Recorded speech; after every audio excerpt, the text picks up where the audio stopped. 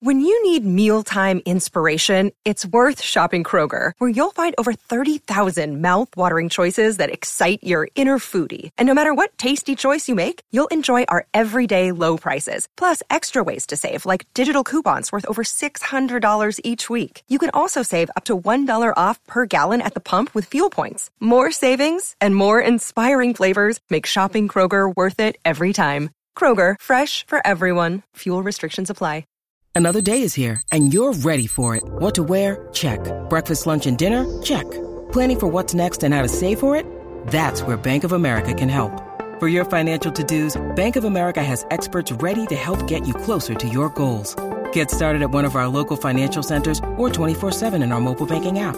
Find a location near you at bankofamerica.com/talktous. What would you like the power to do? Mobile banking requires downloading the app and is only available for select devices. Message and data rates may apply. Bank of America N.A., member FDIC.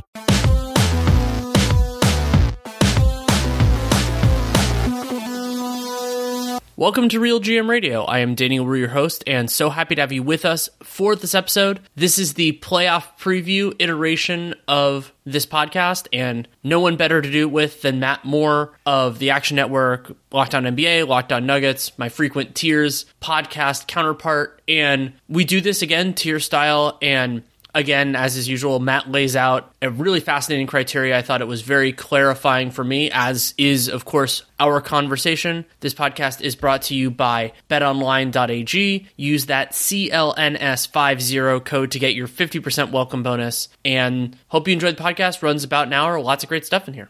Thank you so much for coming on. Always love doing this with you. Excited to do it. I'm excited for the playoffs. Thanks for having me. I am extremely excited for the playoffs too. And as is usual for us, this tiers does not include every NBA team because we're only doing the teams that are still alive. So we're recording this on Wednesday during the day. So that means the 7-8s have happened, but the 9-10s and the 8-9-10s haven't happened yet. And as usual, you gave criteria, and I found these criteria, I found this absolutely fascinating in terms of how to separate out these playoff teams. Yeah, so for me, where I've gotten to with the playoffs is that the playoffs are less of a matchup of two teams and their identities clashing. It is that. There's obviously an element of that. But it's become much more about, do you have the capability to counter what they do? Because the more times that you can be like, well, we're going to still be X, but we're going to adjust Y because you do A. The more you can do that, the more success you'll have. That variety, that diversity of play style and lineups, the skill set diversity, the positional diversity, all these types of things help a lot more. It's why we see teams that have all long defenders, that have all athletic guys, that have shooting at least 4 spots. We see those teams' success more often. It's why so often, okay, well, this is getting into crunch time and we're kind of struggling. Let's go small. Always kind of becomes the default answer unless you have one of those premier big men. And so the concept I wanted to try out was, let's rank these teams in terms of how difficult of a problem are they to solve? Can you solve this team, and how much work does it take to solve the problems that they present? Not just from you have to out-execute, because that's always going to be part of it in the playoffs, but do you just have like the functional ability on your roster and with the way that you play to be able to counter and match up with them? Exactly. And there are kind of 2 different parts of this that I worked on together. So actually, I'll do it in 3. So one is, how easy is it to identify the problem? How easy is it to say, this is what they want to do? Is that amorphous? Is it kind of one thing? And then there's, okay, we know that one thing, or that 2 things, or whatever. Do we know how to attack it, how to minimize it, whatever else like that? And then the third component of that, which relates, is, do we have the personnel to actually make that happen? Right. And so what makes a problem hard to solve is lack of appropriate personnel. So yeah, that's why, exactly as you mentioned, that's why long athletic people can be a really effective defensive solution, is that you can do a lot of different things with those people, as we've seen. Like the 19 Raptors are a good example of that. The 2020 Heat are a good example of it, that they played some more limited defenders and made it work, to their immense credit. And so you can do that, and then offensively you brought up floor spacing. That makes it a harder problem to solve. And so, yeah, I thought that led to a very interesting kind of criteria way of thinking about it. And I'll let you go first with identifying and then laying out your first tier. My first tier is called Goldbox Conjecture. And I looked this up because I'm not a math guy. It is, on a quick Google search, it is one of the most difficult problems in math. And it states that every even number is the sum of two prime numbers. So 53 plus 47 equals 100, right?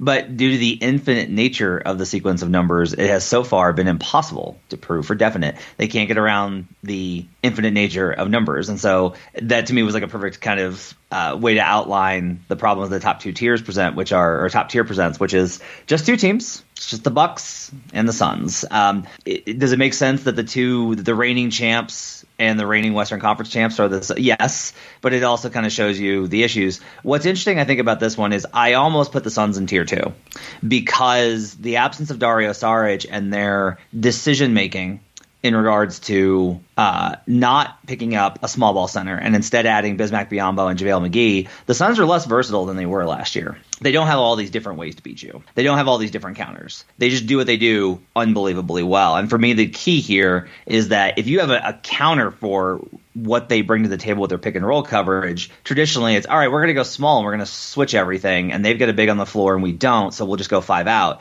Except that Ayton's elite at switching. Like every time teams try and test him, it doesn't work out, in part because they're really good at help defense. So the Suns have this level of execution that helps them to cover up for having to play big, as well as having a big that can switch well enough to be able to do that. And on the other end, if you do decide to go small and switch, while I do not think that they do this often enough, they do have the option of feeding Ayton and having him punish those small ball units the way they did versus the Clippers last year by staying big. So for me, the two teams that are hardest to solve are the Bucks and the Suns. Obviously, with the Bucks, it's, hey, an easy counter for them is you can generate threes versus them. Their defense really fell off over the last half of the season, but we kind of assume that they're going to close out harder and be much better at those. They've shown the ability to switch. They can go to Giannis at small ball 5.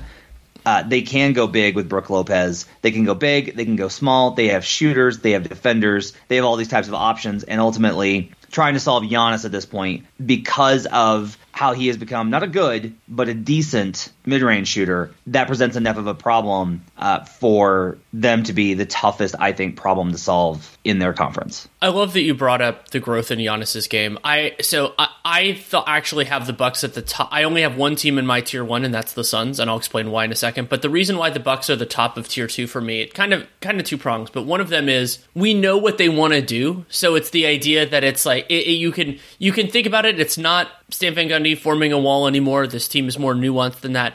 But the bigger reason why I have them in a different tier than the Suns is the idea of functional depth. And so Phoenix, yeah, we have to see if everybody is totally available. And as you mentioned, Saric not being out is a problem there. But like Milwaukee, without PJ Tucker, without some of their, without just kind of some of the other connective pieces, they have a lot of players that I like, but they don't have that many where I'm just totally comfortable. Obviously their top players are fantastic, but there will be times that Brook Lopez is challenging to have on the floor that you can kind of make that work. And I love a lot of the conceptual stuff with Giannis at the 5. It was a cornerstone of their championship last year, and deservedly so. But that relied a lot on a lot of different players, and they don't have all of them available. And nobody, to me, has stepped up. I talked about this with mutual friend Seth Partnow a few weeks ago about Connaughton's probably going to be one of the guys in that closing 5, partially because Budenholzer trusts him, and partially because he does a better job executing what the Bucks so desperately need in some of those circumstances than somebody like Grayson Allen. And, where does George Hill fit into this and everything else? So for me, the Bucks are kind of they're a different part of this, whereas the Suns, part of what makes me so enamored with them on this specific criteria, and I'm not saying they're my favorite to win the championship necessarily, I haven't articulated that yet in any way, not on this podcast, not anywhere else, is because, especially for me, for the Suns, it's on the defensive end. It's that they have all these different players that can do things well, but they also don't have that many places that you can attack. And so creating a battle plan for them is just a gigantic pain. Yeah, so it's they're all tough and they're all physical and they're all really disciplined. And that combination of problems, I think, is an issue. So, like, you can stretch Ayton out and shoot threes if you have the guard to try and, attempt that and really try and burn them up the way that teams have tried or done to limited success or various degrees of success, I should say, versus the Jazz, right? Like, that's a comp. Is okay, if you're going to stay big, then we're going to spread you out and we're going to attack you off the dribble. We're going to make you defend in space. But Ayton's just really good at switching, and he's able to contain, and they know how to help off and then rotate back and contest. They have such good help on helpers and understand all those sequences and timing. It gets really difficult. Offensive rebounds is obviously like where you can maybe counter that, but this is the inherent issue is, well, if you're going small, you're not going to have the offensive rebound. Well, and not only that, but if the risk calculus on going hard after offensive rebounds is that if you don't get it, and especially if you're using your bigs, Phoenix is probably getting a very good shot, and they're probably getting a very good shot for somebody who can convert it.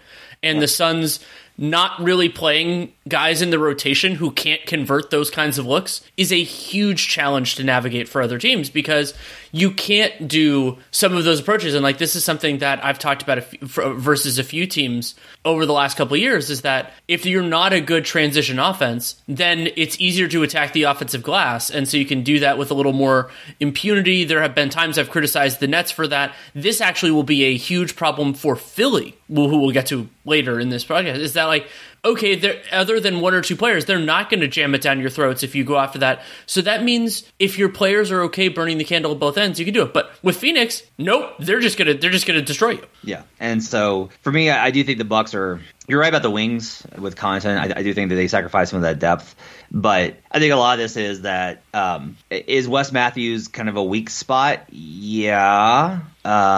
Is he enough of a weak spot to where it cancels out what Mid and Drew and Giannis bring? No. So I'm very interested in how Bucks high-level Bucks opponents handle helping off of Wes Matthews. Like, is that something they're comfortable with? Does he burn that enough? And like, it's just a part of of playing the Suns that I love so much about how James Jones has constructed this team. And it's funny because I criticized parts of it at the time.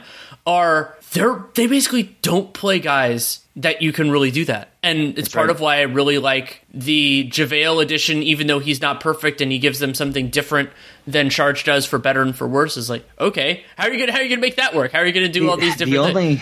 The only real thing I think you can do is you have to have a big guard. Like, let's say that Mavs win for round one, right? If Mavs win round one, I honestly think that Luke is going to attack CP3. Like, I think that's going to be the target. Sure. Is like, okay, yeah, you're the point guard and you have incredibly good hands and you are a great foul baiter and you're a great defender in terms of your technique, but you're 37. And also, kind of on those lines, I think we're going to see more teams try to make Chris Paul isolate against them. Yeah. And that isn't the greatest part of his game right now. I mean, he did have some huge ones.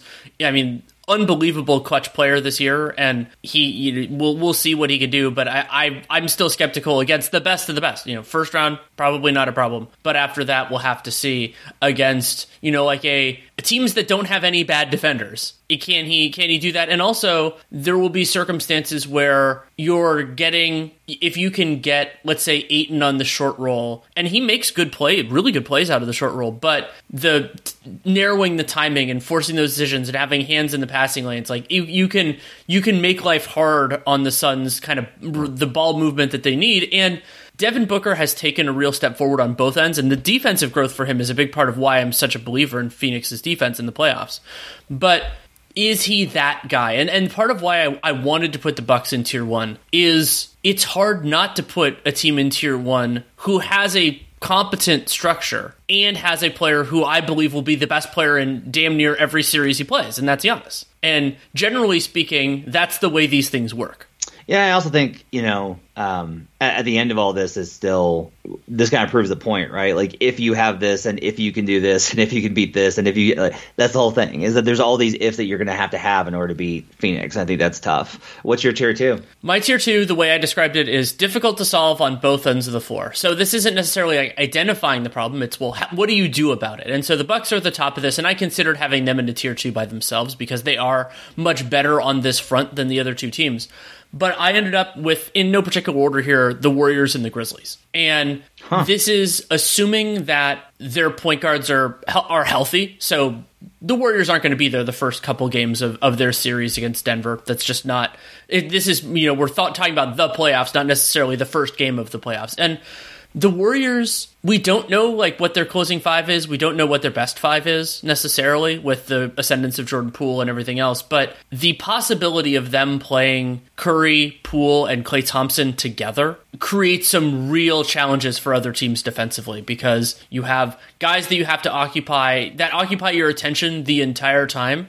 And generally speaking, my theory of the case is going to be that the other guys can move the ball well, and helping off of them you can do in specific circumstances, but then there will be some challenges there. And then I think the underrated part of it, partially because of how much time Draymond Green missed this year, is there will be some bad defenders in the Warriors rotation, but they also communicate and move, and they're going to be narrowing things down. Again, Poole's going to be a fascinating part of this question, to not have that many players who are just attackable aggressively on that end.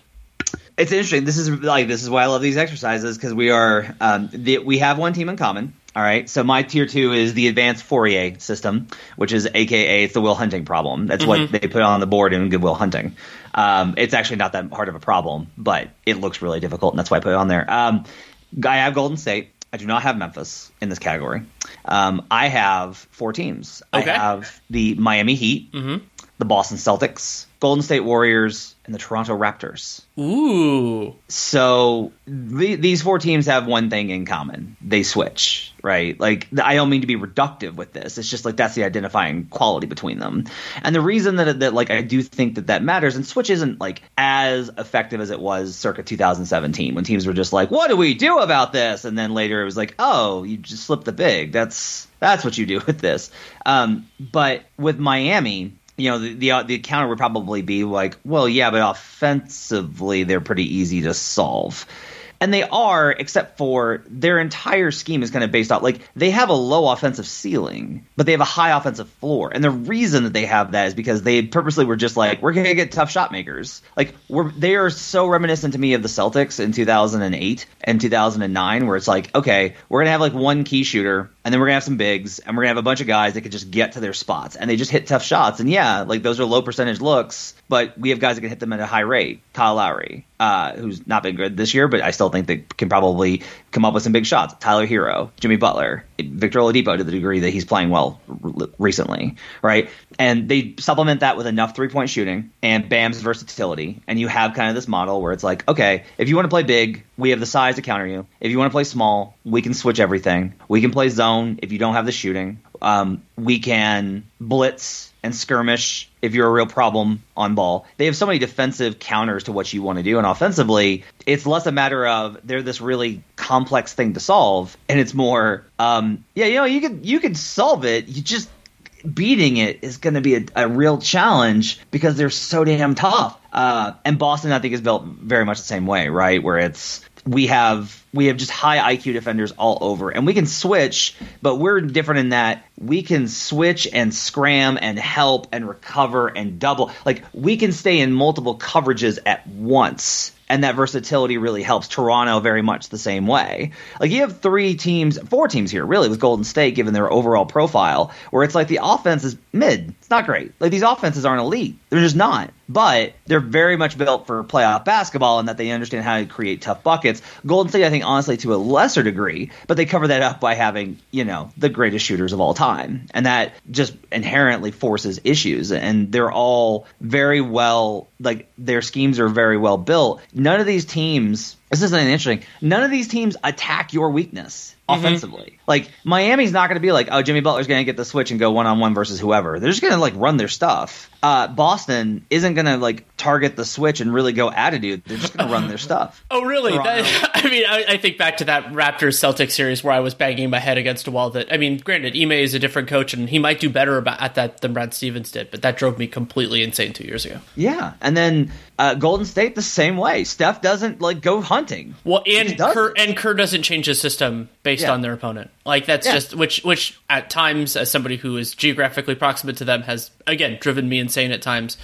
I will note that if Robert Williams were healthy, if that hadn't happened, the Celtics would have been tier 2 for me and possibly tier 1. Like, that's how good they were when they were at full strength, but not having Williams, as well as the Tice Horford combo has played, it's just not the same thing. Like, for me, that was why they fall down a tier.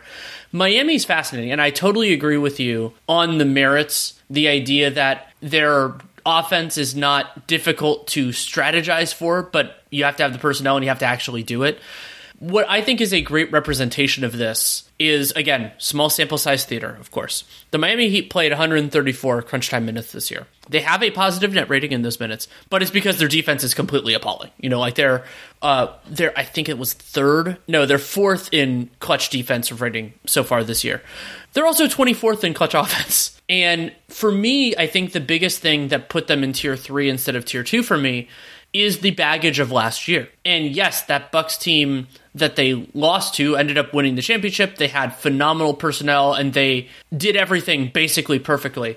But I'm a little bit gun shy that Jimmy and Kyle can do that, can make those shots and can get to where they need to get to, especially if they're not drawing fouls at the same rate that they have been at their best moments against really good competition. I think so much of this is with Miami is I watched them versus that Celtics team 2 years ago, and the league is different, and the bubble's not here, et cetera, et cetera. It's just that the Heat honestly would play badly for 3 quarters and then win because they had one good quarter. Yep.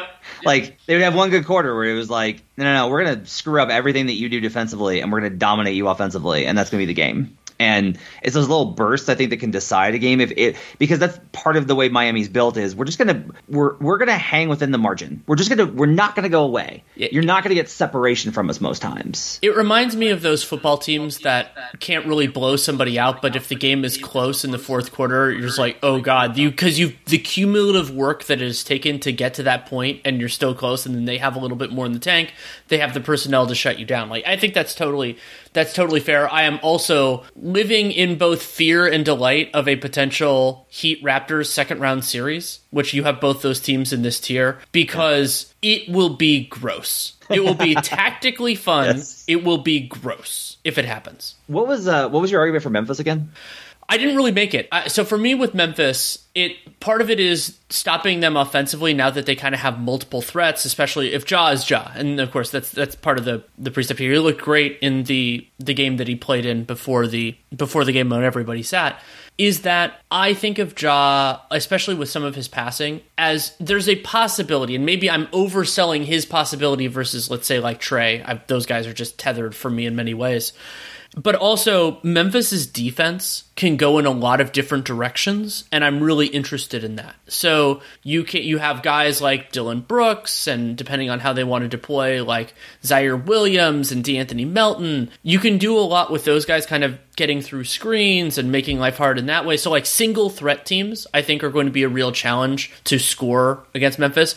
But then also, they can do a lot of stuff with the bigs, and I'm very excited to see how that works. Do you want to go small and try to be a little switchy? Do you want to try to do the idea that the Utah Jazz can't do of plug as many holes as humanly possible on the perimeter, but then have a big to kind of clean up the messes that do arise? Like, they can go in those directions while also using different players. Like, I think Taylor Jenkins has done a really good job of this, using different players at the moments when they're actually useful. So like Steven Adams, not going to be great in every series, not going to be great in every moment, but an Adams-Morant pick and roll with how nasty of a screener he is and how well, after all those years with Russ and everything else, Steven Adams knows how to execute pick and rolls. There are certain teams that they're just going to carve up. Just in the base alignments are going to be really hard. So I'll just go ahead and spoil this. I have Grizzlies tier 5. Wow. I think they are immensely solvable. Interesting. I think being solvable and beatable are different. Sure. But let's talk about the defense on if you're on offense versus them first. So they're going to have to play drop with Adams, and Adams is just not the guy that he used to be. And so if you have a good mid-range shooter, you're going to be able to generate looks versus that lineup consistently and punish them for it over and over and over again. Especially, this is a lot of it. I did the MVP case for Ja. Like, I wrote the MVP case for Ja. And Ja's defense is not good. It's bad. Straight up bad. It's straight up bad. And forcing him over screens over and over and over again, one, is going to wear him out physically, and two, that's going to get you clearance. And so you're going to create these high percentage looks if you have the personnel. Now, not all teams have, and like that's why teams play drop, right? It's hard to have it. But in the playoffs, it's why we see so many teams struggle that play drop, is because this is where the tough shot makers live. This is where they are. It's okay versus Orlando. This is where you're going to have trouble. If it's Luka Doncic in the second round, if it's Donovan Mitchell in the second round, like that's going to be an issue. If it's not Donovan, that would be in the 4-5. But if it's the 2-3 actually is okay. The 3-6 matchup is actually okay for them given how Golden State runs. But even in this matchup that they're going to be in, D'Angelo Russell, Anthony Edwards, like that's going to be a problem. D'Lo has eaten versus the Grizzlies this year for just that reason. He has. Okay, and you say like, but we don't have to play him. We're going to go with Jaren at the 5. All right. Except that now you still have the same problem of you have one guy on the court, Ja Morant, who's very important to your offense that you can't take off, who is a target in switches. Ja's switch defense, not great. It's better, I think, and that's a good counter, and they have good help on the inside. And Bane's good, and Kyle Anderson's good, and Jaren's a DPOY candidate, and Dylan Brooks is a foul magnet, but still, like, he's pesky and will at least play physical. And on the Dylan Brooks front, it's so much better for the Grizzlies now that him being in foul trouble doesn't kill them. Whereas a couple of years ago, that was a huge problem. Yeah. But so on defense, you still have this kind of attack point. And with Jaren, I will say, if you get Jaren into a sequence where he's got to cover a lot of ground, he can get caught in between sometimes. He overthinks things a little bit sometimes in between rotations. And then on offense, their half-court offense is bad. It's been bad. They are so reliant on their transition attack. Now, their defense is good enough that they're going to get enough stops and have those transition opportunities. But if you're just like, we have to get back. Don't crash the boards. Just get back. We're not worrying about offensive rebounds. We're just going to we have to get back, and we've got to slow Ja down at half court. Before he gets to second gear inside the three-point arc, we have got to stop the ball. Right. But there is like a formula there. Doing it's very difficult, but the formula is there. And when you get them into these crunch time, close situations, and part of it is when you slow the game down, Ja gets frustrated and he pushes even harder to try and push through that. And I think Bane can sometimes get in situations where he's like, he has a weird sense of, okay, I need to defer now. No, I need to press. And he's kind of caught in between. Dylan Brooks is always pressing. That's the only way that he knows how. And Jaren can get a little gun shy as well. So for me, I find them they're going to be tough because of how good they are at what they do. But I don't necessarily know that they have a lot of counters and options. And if you can do the things that are going to hurt them, I do think they're solvable. You have convinced me to move them down a tier. And one stat on that, you brought up their half-court offensive limitations. When Ja Morant is on the floor, so I've now described cleaning the glasses version of this as the first shot half-court offense, because offensive rebounds are kind of its own thing. Yeah. The Memphis Grizzlies have a 94 offensive rating when Ja Morant is on half-court offense, first shot offensive rating. When Ja Morant's on the floor, that's below average. And then that drops to like a 92.5 when he's not on the floor, and that's really not great. And as you brought up, the transition game is really good, but you can tone that down by virtue of just focusing more on it. And that's also the line between the 82 games and the 16 games. So yeah, I think that is a very persuasive case. I'm going to move the Grizzlies down into my tier 3, which is the way I described it is difficult to solve on one end of the floor. And so these are teams that there's a real challenge. And I mean, a lot of them we've already discussed. So I think we should take a little bit more time to talk about the Raptors, because they're coming into this really well. And the amount of players that they can throw into a series that aren't perfect but can do things to make your life a living hell is very, very high. They have one of, if not the best coach in the league in Nick Nurse. And I thought that the playoffs in particular that he had in 2019 was a really impressive performance, and I'm excited to see what he can do this year. And offensively, I think they will run into challenges, against the best. Another team that has a very limited first shot half-court offense. But there are things that they do that will make life difficult. Like, so Toronto is so good and so aggressive on the offensive glass. You have to change what you want to do because of it. Because if you don't, then they're just going to take advantage. here's what's interesting about Toronto. So like I have them here because they do have like all these counters. What's kind of fun about them offensively, even though they're pretty bad offensively, is that here's how Toronto kills you offensively. Siakam's going to do stuff one-on-one that's just very difficult to counter, and there's not really like there's nobody that can guard him just because that combination of speed, footwork, and touch is just difficult. I've just seen him smoke so many guys that at this point I have no reason to think that there's really a counter for him. He's going to get if he's in a good mental place, which can sometimes drift. If he's locked in, then I think Siakam is one of the tougher covers that we have right now. That's why I think he's all NBA.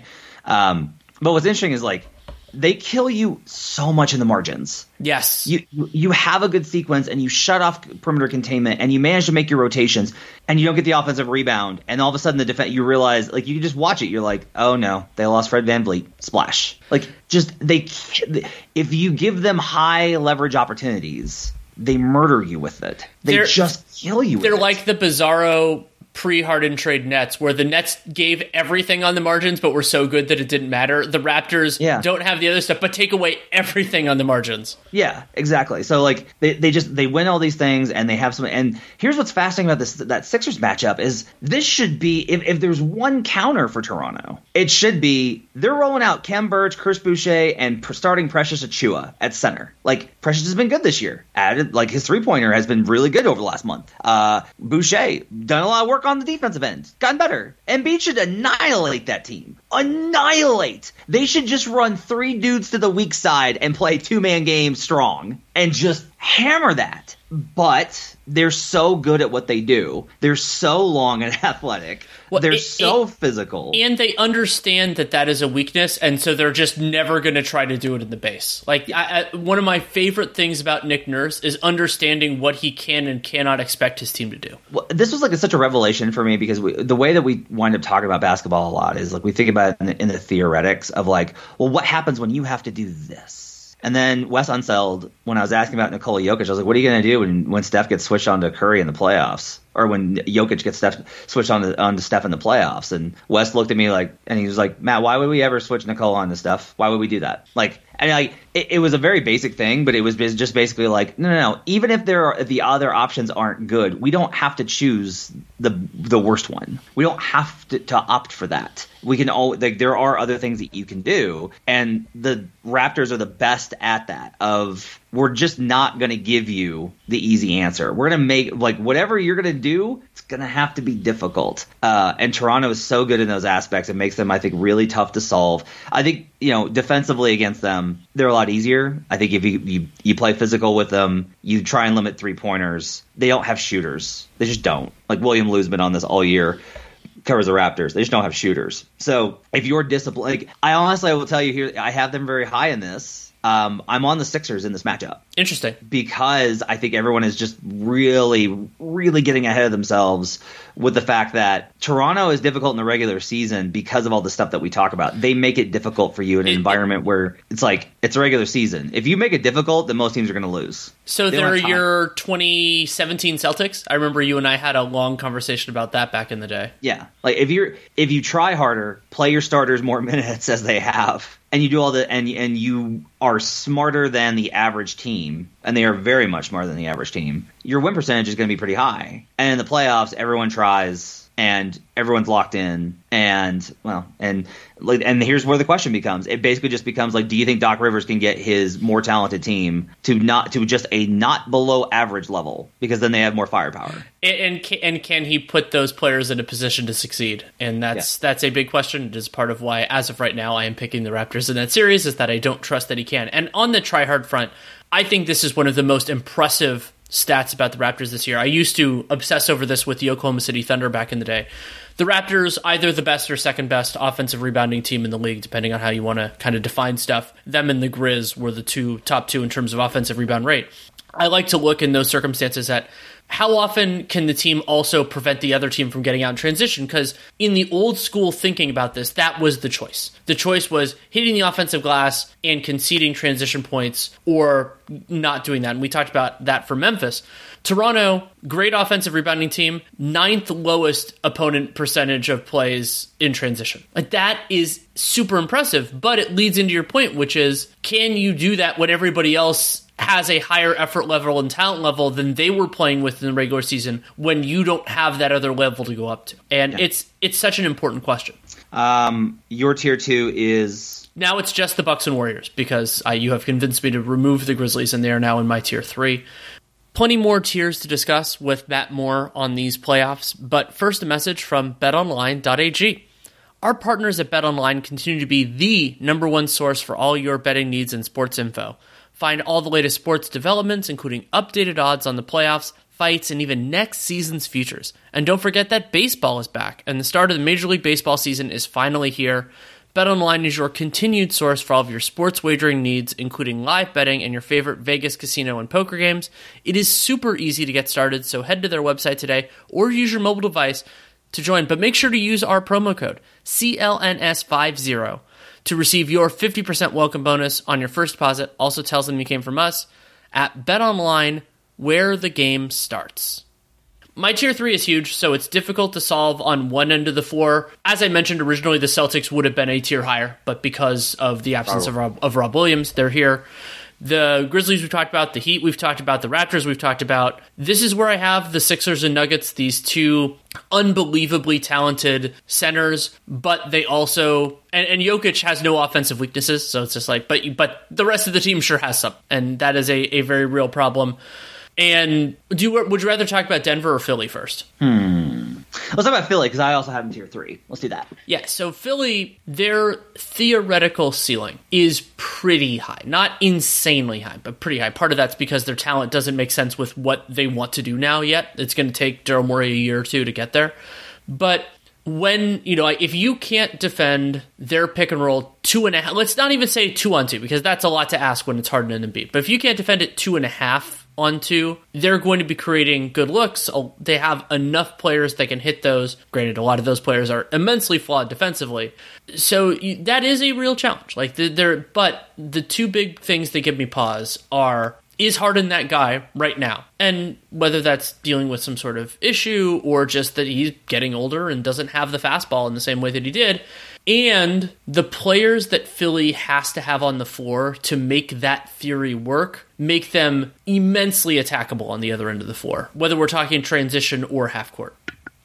I think I'm hot. I have them tier 3, and I have them because I have fewer teams up at the top, I think. Well, actually, you have fewer teams. But we're about on the same level. We're about on the same level. I think I'm a little higher on him, and one of the reasons is I did the MVP breakdown for Embiid, and I really dug into his defensive stuff, and he's so much better than he was last year. He is. Yeah. He's just gotten way better at playing at the level. And way better at playing. Now, a lot of this is also... Here's an interesting question, right? Is for this exercise, do I approach this as what they can do because they have B-Ball Paul? Or do I approach this as what they will do because Doc Rivers loves DeAndre Jordan? I deal with teams as they will be rather than what they could be, unless there's a reason to believe that could change. There's the interesting idea, Nate talks about this all the time, of coaches, when they get their back up against the wall, they actually play what they think is the best, and they might not do that at other points.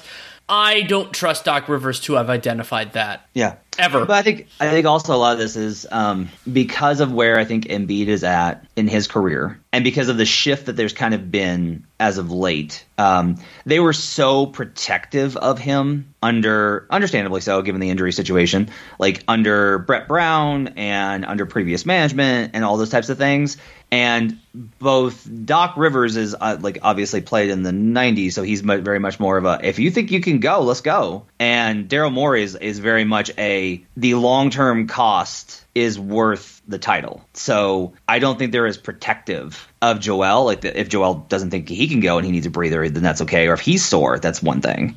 But I think Joel's also in a place where he kind of thinks, I need to try and push right now. And so the big thing here is just Joel's so tough to solve. And particularly for me, what I think has been interesting is there's a lot of focus on Harden, understandably, because of the name value. But a lot for me is look, you can't leave James alone. He will do enough if you just don't guard him or if you don't put the best guy on him. And Tyrese has gotten to a level with Maxey that I just think that if you put your best guy, you better have two best guys, because if you put your best guy on Harden, Maxey's going to kill you. And if you put your best guy on Maxey, Harden's getting an easier matchup. and Harden knows how to do that. Do you think that Doc Rivers will identify that Maxey has the easier matchup and lean heavily on him? Because I agree with you in theory that is a potential way to optimize. It just feels to me like he's going to lean on his best guys, irrespective of that sort of constraint. Right. I worry about the defense. That's definitely is a concern. I just think that they are not all that good. But I do look at them as, if we're talking, it's your description, I think, of the tier is accurate. Mine's, you're going to need some chalk, which is that they present problems on both ends. Like, Embiid caused enough problems with his rim protection, and you do have Tybal in the non-Toronto games to disrupt things. If you need a stopper, you have a stopper. And the other guys, like Tobias isn't great defensively. He's not horrible. Maxey is not elite, but he's pretty good. And I look at their overall kind of construction and go, that there's enough there. There are weaknesses, but not enough to counter, I think, how good their offense is, especially now that Tobias Harris can shoot again. So that's why I have the Sixers there. Who's your other team? You have the Sixers and... So Sixers and Nuggets were the two they want to discuss. I actually have another three that we haven't discussed. This is a big tier. And so... For Denver, Jokic is unbelievable, and Jokic as a playoff player, especially on the offensive end, we have, and it's been interesting. For some reasons, there have been a lot of stupid parts of the MVP argument, and I think that Jokic's playoff record is very strong overall, and I thought that, especially in 2020, I was forgetting which year was the bubble, did a really good job. But the reason Denver can't really be higher than this is just, I think that they've done an incredible job on both ends of the floor of papering over flaws, and Jokic being the guy who does that better than anybody in the league, better than almost anybody I've ever seen offensively. But defensively, I think that stuff won't work as well against the best of the best. Yeah, I have them tier 5 too. With interesting. Memphis. Is that because Jokic is a pain in the ass to solve, but it's not hard? You know what it is. Is that the idea?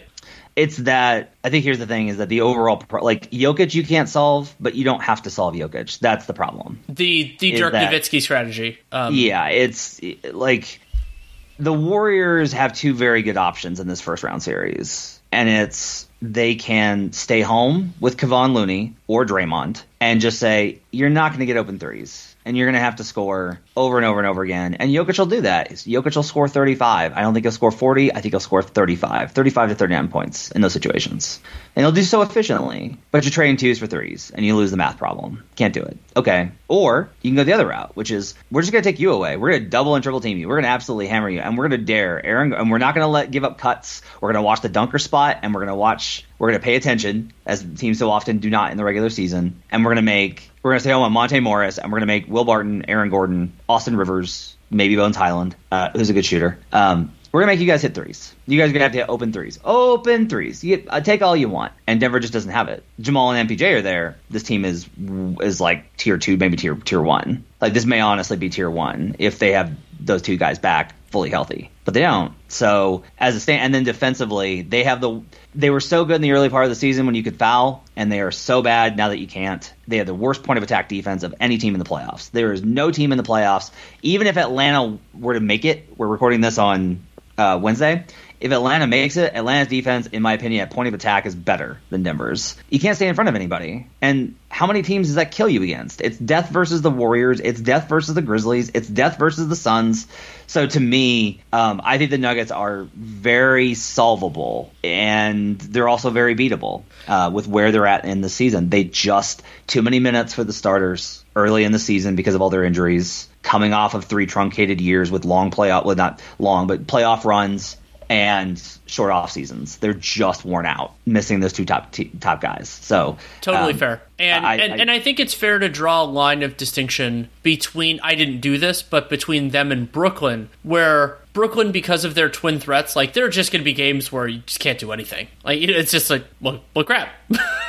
Yeah, I have Nets here in this tier, actually. I have them in tier 3. Mm-hmm. It makes sense. I mean, like, Brooklyn, it's so funny how I have very little faith in them game to game in terms of, like, blowing teams out. Like, like that game that they had on Sunday against the Pacers. It's just like everybody's still in it, and it doesn't feel like they can go up another level because the players who can do that are, I mean, like, you saw Kevin Durant and Kyrie Irving last night. Like, what are they going to do? Are they going to just teleport all over the court? Is that the next thing there? But they are maybe the second or third easiest team in the playoffs to solve defensively?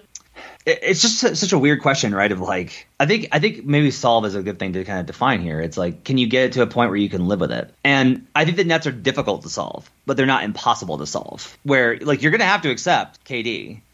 Kyrie's a little different. Like I think if it's a conference finals and it's Nets Sixers, I think you can probably honestly play Tybal a little bit in that series and just be like, I just need you to hound Kyrie. Like, just make it difficult. Don't foul him. That's going to be the key. Is don't foul. Just a challenge. But just make it difficult for him. And I think Kyrie, you can drag down the efficiency a little bit. You can't do it with KD. You just can't. There's nothing you can do. But so much of their offense is built around kind of panicking about those guys. And if you stay disciplined and you're like, we're not going to give up open threes. We're going to challenge Bruce Brown to create on his own. We're going to attack Nick Claxton with size to whatever degree that we have it. You do need multiple things to beat the Nets. But you don't need – they're not going to apply so much pressure on you that you're just like mentally breaking down. That's like to me is a lot of it is they deflate you just with you did everything right and you still lost. They don't deflate you with you tried really hard and you could not get ahead of what they do. Yeah, I think of playing the Nets as a volume play. Like it's a 7-game series where there will be nights that you do everything right and you lose. But they give up so much that there will be nights that you do everything right and you beat them by 15 in this iteration of the franchise. And so one of the things that I've been lingering on with Brooklyn is just how truly horrendous they've been on the defensive glass. And it's a risky game against Brooklyn because their transition offense when KD and Kyrie have been on the floor together has been very good. There were times in the year where their transition offense was a little less potent, but it's been pretty damn good. They're going to have those guys on the floor a lot. But they just don't they can punish you if they get it, but they can't really stop you from getting them in that same respect. And so so they gave up, for example, like about a 28% offensive rebound rate, and then I believe they gave up a really high shooting percentage on those second attempts. And it's going to be a real challenge for them to navigate. Drummond maybe could help a little bit, but not generally. And so I think that for Brooklyn, it's so weird that you kind of have this duality both ways. It's like the undeniability of those two guys versus the extreme deniability of everything else.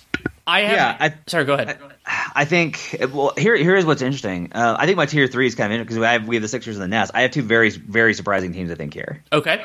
I have the Mavericks and I have the Jazz. Those are my last two teams here too. Yeah. So, like with Utah, they do get overrated and they get overstated in terms of how solvable they are. Like they do make things difficult on you. They do they're going to execute well enough to create open threes, and that's why their offense is so good.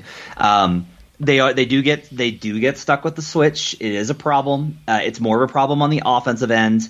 Some of that is like, look, if they just have guys make plays, they can maybe get past it. If Donovan can just, all right, he's gonna they're gonna have to target whatever. If I'll put it this way, if you don't have a weak spot defensively, if you're like this is the whole thing with the Clippers, right, and the Suns is if there's not a guy you can target, then they're in trouble. But they can at least theoretically, if they face a team that's not as strong, and Dallas is like a really interesting one of who do you target if they're gonna switch everything? Who are you gonna target in this matchup? Do you target Powell?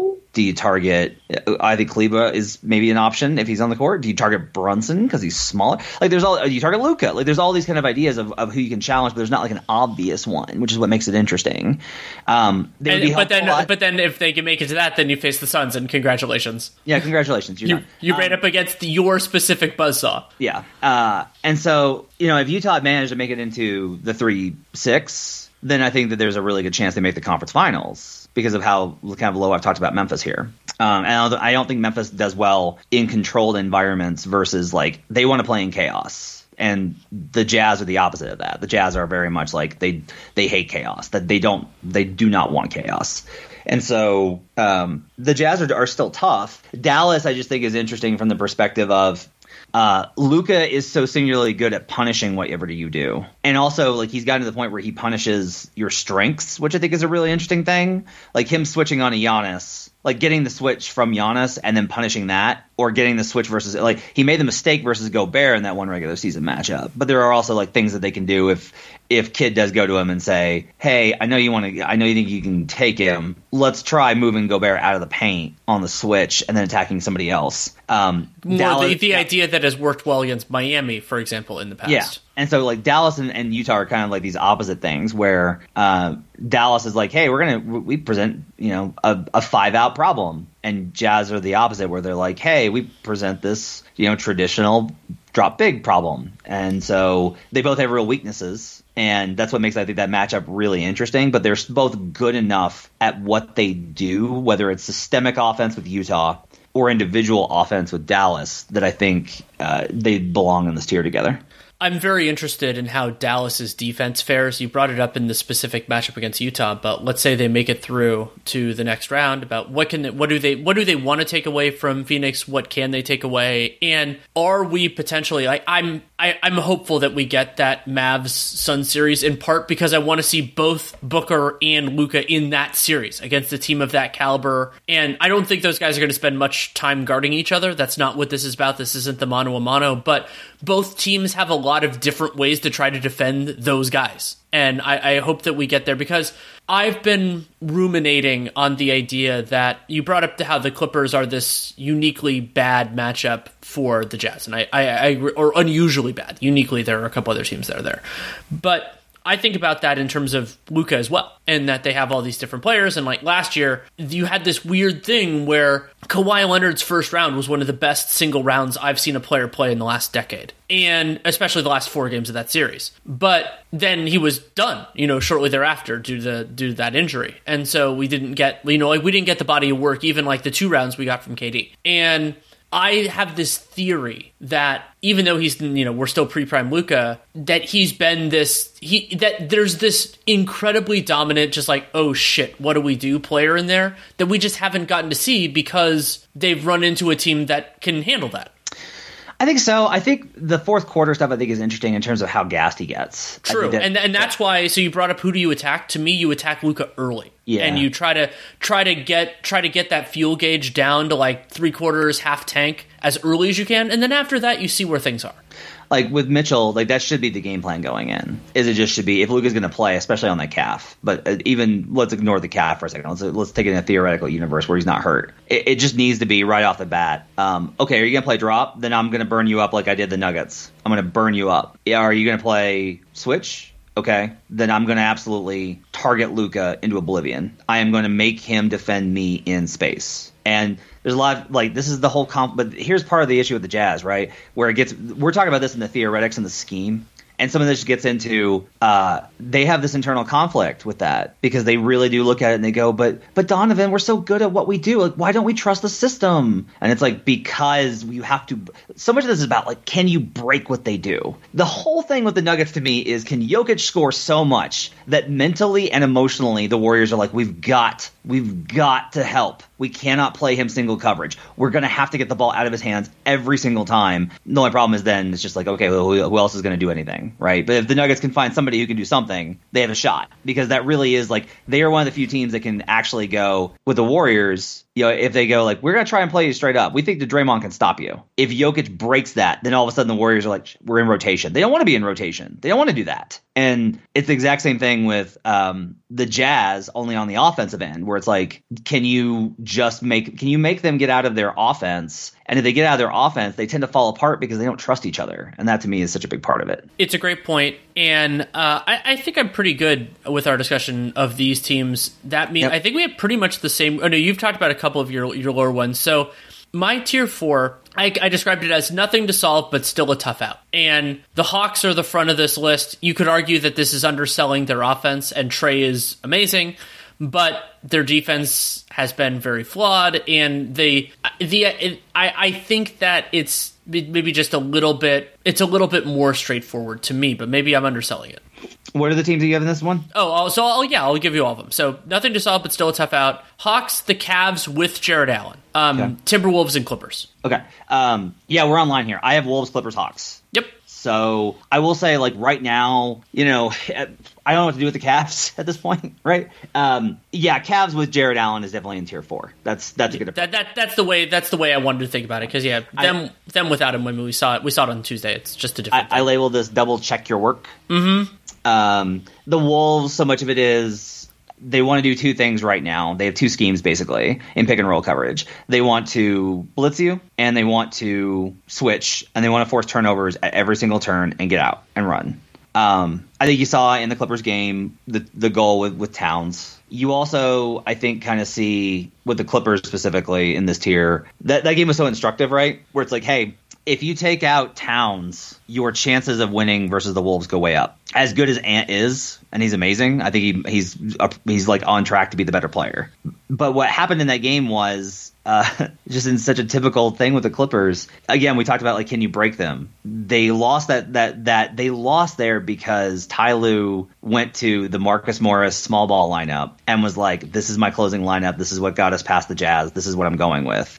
If you break it the way that the Wolves did with Naz Reid, if you can break their small ball lineup, now the Clippers are like, we have to go back to Zubac. And Zubac is not a weakness in certain matchups, but he is in a lot of them because of what you have to play. Then you're back into, all right, if you have the guards, you're like, all right, now we can attack. So you can rebalance things in your favor. And with the Wolves, it's kind of the same thing where if they want to blitz you, if you don't turn the ball over and you just get them into that basic sequence of short roll, center or forward, making the pass to the corner, those trigger actions are really easy to beat for the Wolves. You can generate corner threes pretty consistently. They're switching a lot more. It was really fascinating watching this. They started switching. Dane Moore did a great job covering this. They started switching before the All-Star break, but they were tired, and so their numbers were awful. And they were awful coming out of the All-Star break switching, and it was terrible. And you were just like, there was this whole thing of like, maybe they should just go back to their base coverage of putting two at the level because they're so bad at this.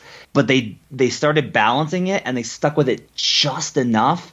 And now if you look at their All-Star numbers on Switch since the break, they're really good. So like they just got better. That was why I was on the Wolves last night in that game, is I was like, oh, they're good enough at this to do this. They can actually, they have more than one thing that they can do, and they're good enough at it. The only problem is just there are enough weak spots there, I think, for them to be able to be countered. With Atlanta, so much of this is just like, hey, do you guys feel like defending at all tonight? Because if you feel like defending at all tonight, you guys might have a chance because your offense is so good. But if you don't feel like defending tonight, like you so rarely do, you're going to get beat just because I have zero faith in your willingness to actually commit yourself to point of attack. Your willingness, or even in many cases your capacity. Yeah. Which is a real problem. And Atlanta, it's such a fascinating difference between, and some of this is just you're accumulating talent, you haven't gotten to the optimizing talent phase of this yet. And I think about part of the argument for Russell Westbrook's MVP years ago was the idea that he was this individual force offensively that actually allowed the Thunder to play much more limited offensive players around him and still be fine. And then they had their defense, which was a really kind of nuanced argument, but it made sense. And for Atlanta, there may be a case that Trae Young is that good, that he is at that level. But the Hawks have a bunch of offensive players, and so you just don't have the possibility of even trying that. And so instead, it's like, oh great, so you have Young and Herter, and they have like the volume of capable defenders on this team is just so low. Yeah, it's terrible. So what's funny is I still have them tier 4 because their offense is so high. Absolutely. It's like they still, especially with John Collins, I just think he's such a big deal for what they're able to do. And I'm a guy that like really buys into, when I watched last year, both in the Sixers series and honestly versus the Bucks, Collins was the guy that was still like going 100 miles an hour, pushing himself as hard as possible every single possession, no matter what the situation was. Like his level of bring it versatility. I think Collins is so like, I pray that finally they trade him and he gets moved somewhere else. I would love to see him on a different team at this point with what he's able to do this summer. My tier 5 is elementary, dear Watson. And this is like, they're pretty easy. It's the Bulls, the Nuggets, the Grizzlies, Spurs or Pelicans if they make it, and the Hornets. These teams are all like very obvious. Like they're just very transparent. With the Hornets, it's size. They want to switch everything. If you have size to punish them, and speed, you're going to be able to generate the offense that you need to do. Defensively, a lot of it is like they have guys that you can, if you stay home on Terry Rozier, I think a lot of it is like you also need to put a lot of pressure on LaMelo Ball and just like make it difficult for him, but focus him as the usage matchup. The Grizzlies I talked about in terms of their half court offense and the stuff we talked about earlier. The Nuggets, same kind of thing where they just don't have the weapons. Chicago, I think it's sad that they're here because they were honestly at mid-season were probably tier 2, tier 3, somewhere in there. They were a lot more versatile. They could do a lot more stuff. And the absence of Lonzo just drug on them. And now like the shooting variance is kind of normalized. And it's just like, okay, live with DeRozan. He's going to shoot 44% on mid-range. That's going to be good.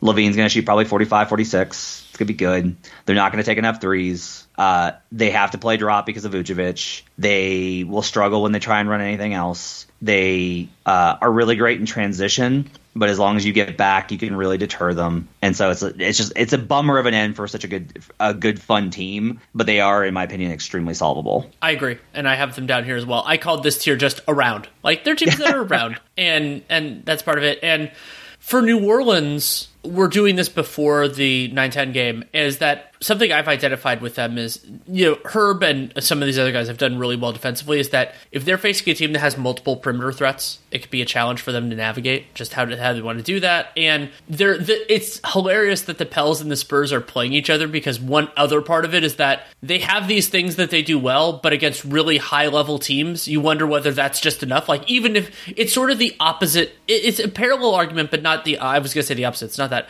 of the Nets, where it's like, even if you do what works, is that enough? Yeah. And that's why they're here. Yeah, I think a lot of it is, if you think of it like all right, they're like this giant moving machine coming at you, and they've got this giant shield in front, a battering ram that you just can't do anything about. But the backside of the vehicle is completely exposed. You just get around the backside of it, get on top of it, and you can attack it. And that's to me is how those teams are. Anything else to discuss? I'm always worried we forgot a team, but I don't think we did. I don't think so. I have everybody written down. Let me just make a quick run through. No, I think we're there. I think we're good. Oh, so I'll ask you one thing. What second round or beyond series would you be most excited to see? Ooh, good question. Celtics Bucks is the easy one. Nets Bucks just makes me queasy. I'm just queasy about it. I want to see Sixers. I want to see Sixers Heat because Bam Adebayo for his career is 7-3 straight up versus Joel Embiid. 7-3. I think that's a really interesting stat. That's like a team stat, right? And there's a lot of context to it, but I think that's very fascinating. And Joel, the stats say that Joel puts up volume numbers but doesn't shoot efficiently. And so I really want to see Eric Spoelstra versus this Sixers team with this lineup. I like that you brought up that, because there have been two teams that I've thought don't necessarily have perfect personnel but have defended Embiid really well when I've watched them over the years, and they just so happen to be on the Sixers side of the bracket. Like you have the Raptors in round 1, and then potentially the Heat in round 2. I'd love to see Nuggets Grizzlies, but I just don't think it's going to happen because I think Memphis is just too limited. If it is Memphis Golden State, that one's going to be extremely fun because of the matchups. That's like probably number 2 on my list is Memphis Golden State, is because I've never seen a team that is more comfortable playing in chaos than Golden State, and Memphis is that team. That's why they've had so many advantages. It's also why the games between those two teams have been ridiculous for 2 years. It's just wild, just insanity. So like that one's super fun on the surface with Ja and Steph and all that, but to me it's more just about you have these two just crazy teams that are sloppy and weird and unconventional and versatile and well coached, and it's just that one's fascinating. So for me, it's Heat Sixers and Grizzlies Warriors.